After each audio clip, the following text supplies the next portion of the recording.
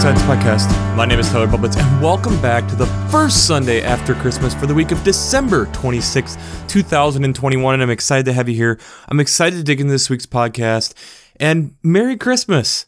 I didn't get to say that to you last week, and here we are, the last Sunday of 2021, and it's just kind of been a crazy year. I think when we reflect back on this past year, it's been kind of a crazy, chaotic one. I know for me, there's a couple small projects here I'm hoping to kind of wrap up here by the end of the year to hopefully get some additional progress towards some of the different goals and stuff I've talked about here for this podcast to try to wrap up by the end of the year. But I think also it's just kind of fun to be in this Christmas season. It's different, especially compared to how many of us probably remember it. It's definitely a step forward from compared to probably where we were in 2020, but still not quite back to 2019 levels. And Christmas is taking on different meaning, and that's not all bad. I know for me, one of the things that I am a little bit excited for, but also a little nervous for, is next year, the 25th is a Sunday. So say your prayers already for your pastors and people leading services next year. But I also am kind of excited on what that will be for the podcast, being able to potentially have a lot of text that day to kind of go through and be able to talk about and discuss. So I'm kind of excited about that. But in this Christmas season, in this season that we just went through the hope and now the hope came into fruition, let's look at last week's Twitter question. The Twitter question for last week was, in the Advent season that we were in, have you spent time to wonder yet? And I think it's a great question for us to ponder and to think about, is to really captivate and ponder, what does it mean to wonder as we wait? What does it mean to let our minds be like a child's and just roaming free and pondering and thinking about and going through the different possibilities? I think a lot of times in the world in which we're in, we don't necessarily do that. And that's kind of sad, especially when you're looking at it from a scientific perspective. A lot of times that's sometimes the ideas that, well, this is crazy, but let's at least eliminate it. And sometimes those crazy ideas end up actually forming something that's much better than what we initially would have thought. And it's those times of wonder, those times of letting the mind kind of run free when we really discover things and find that, yeah, maybe there is something to when my mind was wandering, or those times where we're absolutely stumped about something. And those moments where we actually let our mind wander is when we maybe start putting it together. It's why also taking a nap at times is really important. You're letting your brain collect its thoughts and get it together and sequenced, maybe in a different way than you had been thinking about it prior. So let's just jump into it. The Old Testament reading this week from 1 Samuel chapter 2, verses 18 to 20 and verse 26. It's an interesting text here to kind of be throwing in, but it also kind of ties in a little bit of the swaddling clothes that we have kind of heard in the text from Christmas Day, but also we'll hear a little bit tying into the second reading here. But Samuel is being presented as a potential leader eventually within the people, and so is brought to the leaders of kind of the tent synagogue at that point. His mother every year would bring a linen gown for him, and so it's talking about how here Samuel is, his mother has continued to bring this as Samuel's kind of being dedicated to be following in the priesthood, ends up being a prophet, and Eli then giving a blessing upon his mother, that because of this, that may the Lord continue to bless you. And then verse 26 is that just Samuel continued to grow and became a person that God continued to lay his favor upon.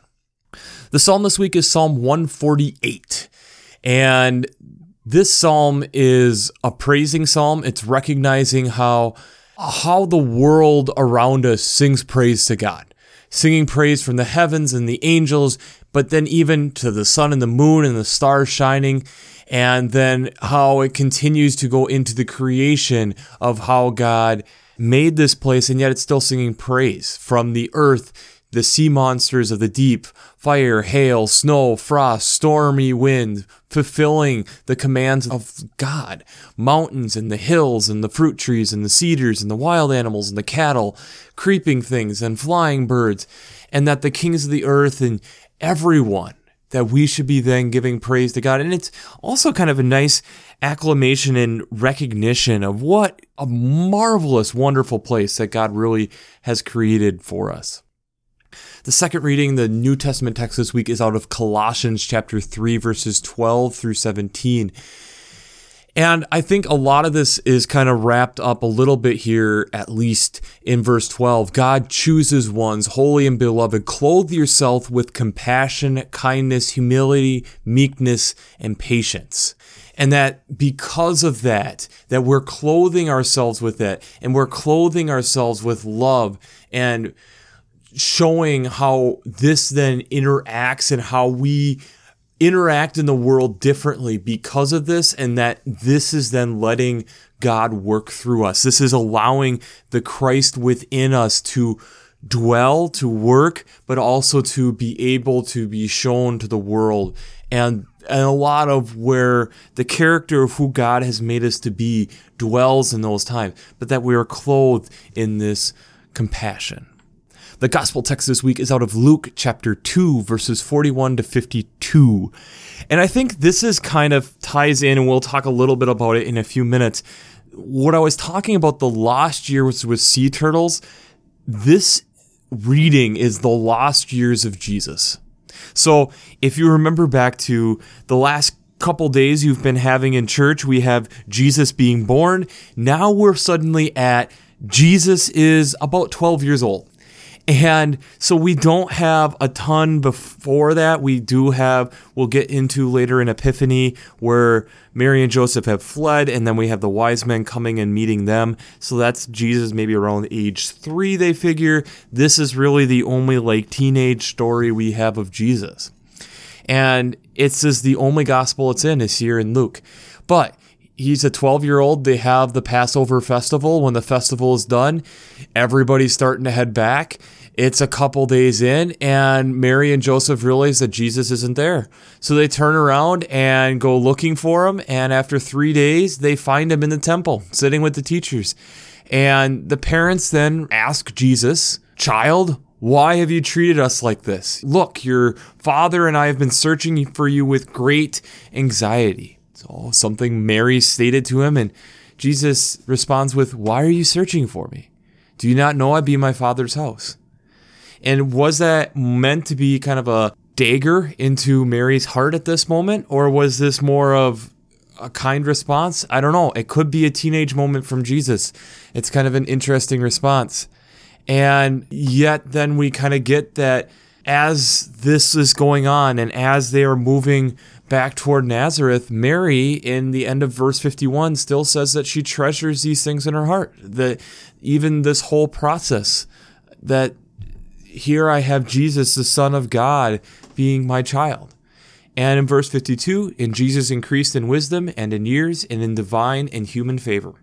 So it's the cool text to be able to see the more human side of Jesus, but also to then have this moment of the teenage part of Jesus, the preteen part of Jesus that we don't get to see, because this is the only recollection of teenage Jesus. So this is kind of then summarizing and wrapping up that small section. So before we jump into how faith and science come together this week, we have to do our shameless plug.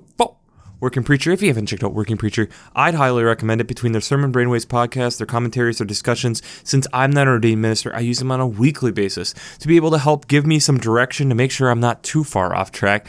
Plus, they just have, I love having Working Preacher, their podcast, having 4 different seminary professors there talking about the text and different ideas and being able to preach on. But I also really enjoy having multiple different commentaries and the amount of archival material that they have there, because they've been going through this for so many years. It's great to be able to read commentaries from many different biblical scholars. So if you haven't checked out workingpreacher.org, I'd highly recommend it. But one of the other things that I'd highly recommend is checking out the library at vanderbilt.edu. I really like checking out the Revised Common Lectionary there. And one of the things that I feel that really sets it apart, one, I really like how they have the text each week laid out. And it's one of the things that I use now on a weekly basis to bring you these texts. But I also really enjoy having the art there. I really like being able to look through the history and how have different people interpreted and look at these texts, especially not just being from Western culture, that at times it's bringing in historical European pieces, but also pieces from Africa and Asia and these different parts of the world. It really gives me a different perspective on how these texts are being interpreted. So if you haven't checked out the Revised Common Lectionary coming from the library at vanderbilt.edu, I'd highly recommend that. My final recommendation is, if you haven't checked out The Chosen, I'd highly recommend it. I've been digging into that a little bit further, and I find that it's a really refreshing take. I think it's one of those things where, because they're actually working with so many different biblical scholars to try to make it plausible, at least, and trying to keep it as accurate as they can to within still having some artist flexibility, I've really enjoyed being able to see what would have this actually been like, seeing Jesus' ministry in this way. So, if you haven't checked out The Chosen, I'd highly recommend that. It's nice seeing the human side of Jesus, isn't it?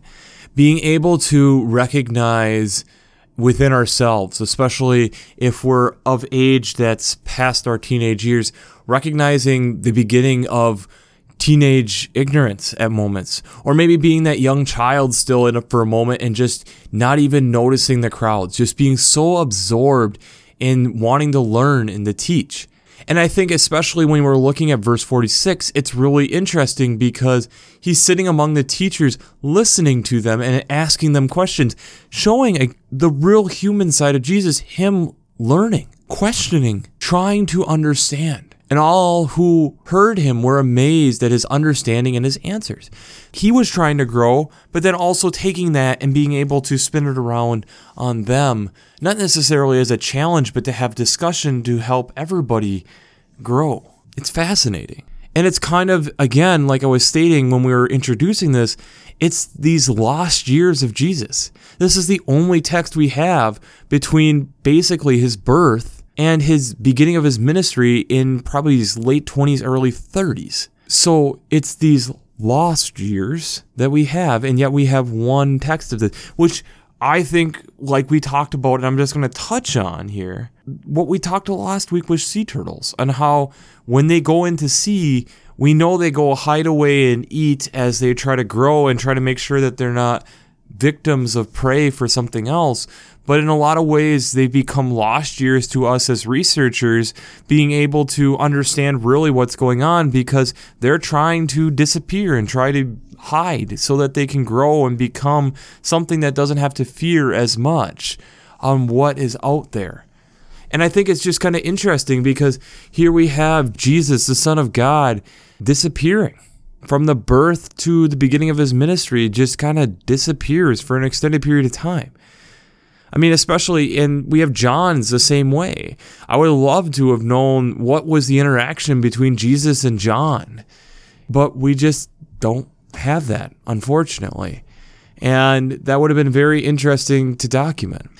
But I think the thing I'm noticing here is the care of a mother. The care of a mother.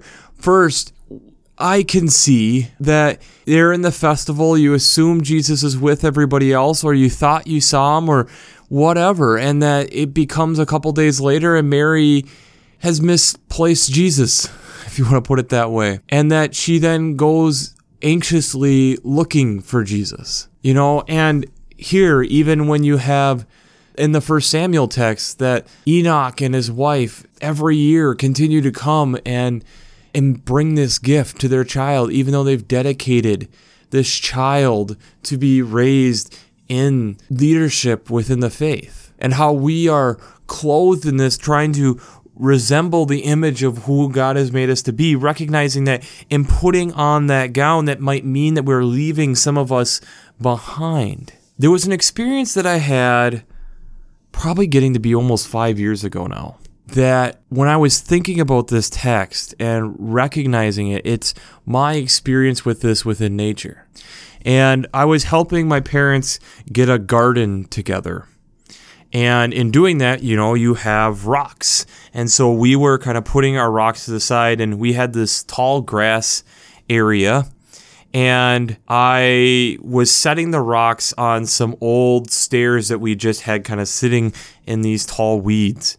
And when I go over there, I picked up one of the rocks and I set it back down on the stairs, and it slipped and it kind of fell in between the holes of the stairs in the back there.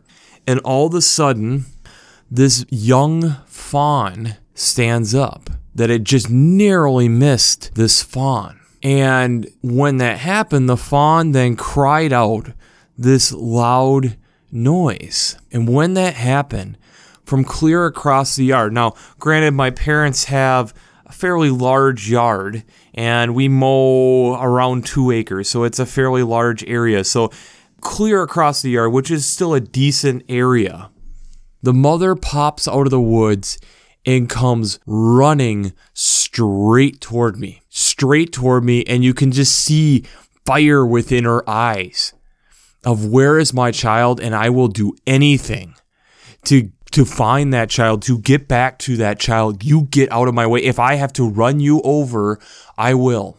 And it was one of these neat experiences that I have of where I am trying to communicate with something that is not human. And I am trying to yell at this deer and point. It's over here, it's over here, it's over here. Pointing to the fawn, trying to direct the deer on where to go. And when the mother finally sees her young, she veers off the beeline that she had made for me and goes directly toward her child, and then they go off together. It's one of the things, even as a birder, I've experienced too, where I've gone on breeding bird surveys where you're going out in the summer and you're trying to look for parents getting nesting materials and trying to find nests and different things, or bringing back food, or looking for where the parents are. But even when you find a bird and you haven't necessarily found the nest yet, there's different calls that the young will make, letting the parents know that they are hungry, they're in need of something, so that the parent comes back and is searching for that child, going back to the nest to make sure that they are provided, to make sure that the young is taken care of, that something isn't happening.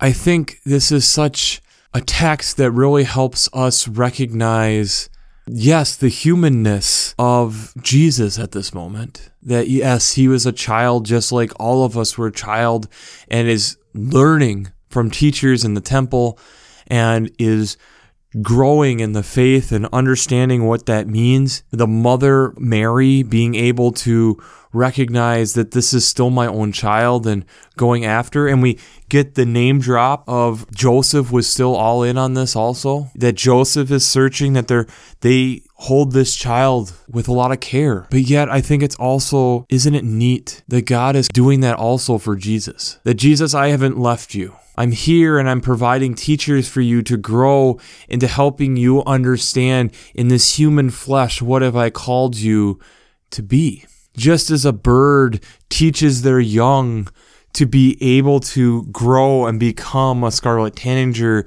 or American redstart or an American robin or whatever bird it is, or a young fawn looks to the mother to be able to learn how to become a deer. Jesus is looking to not only his earthly parents for guidance and understanding of the festivals and understanding responsibility and keeping track of time, if you want to put it that way. It sounds like a good teenager losing track of time, and heck, all of us do. But also the moment of Jesus recognizing how Jesus needs to learn and grow and to understand what God is commissioning Jesus to be. And I think that's one of the things that's amazing with the faith, is that this is what we are trying to learn to walk out. We're trying to learn how the dedication that our parents or different people in our lives, or even our faith community, or even if we're new to the faith, learning to build that faith community around us so that we can be a blessing to them like they have been a blessing to us. Just like Eli blessing Enoch and his wife for continuing to be there and supporting their son Samuel. The Psalms showing us that even as we are going and doing this walk, it's recognizing that this is not our ability. It's God who is doing all these amazing things around us and giving us breath to be able to do this. So let us give praise to that. The Colossians text helping us recognize that as we walk into this identity of trying to be like Christ, recognizing that this is going to take time and that yet this then should be coming out of us, that we are being transformed inwardly to change our outward appearance and how we treat and act and carry ourselves outwardly. This is a total transformation. And yet here we get this text of recognizing that even Jesus himself was continuing to learn and grow. We have that care, that a parent, that our support for our faith, whoever those people are, and they continue to be around us, and we can continue to add to them as we walk through this life of faith, which is difficult.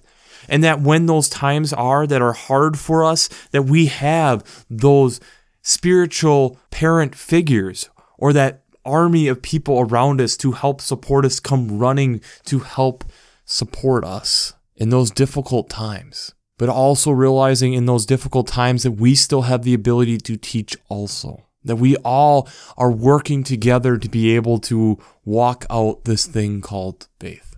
That's the beauty of this.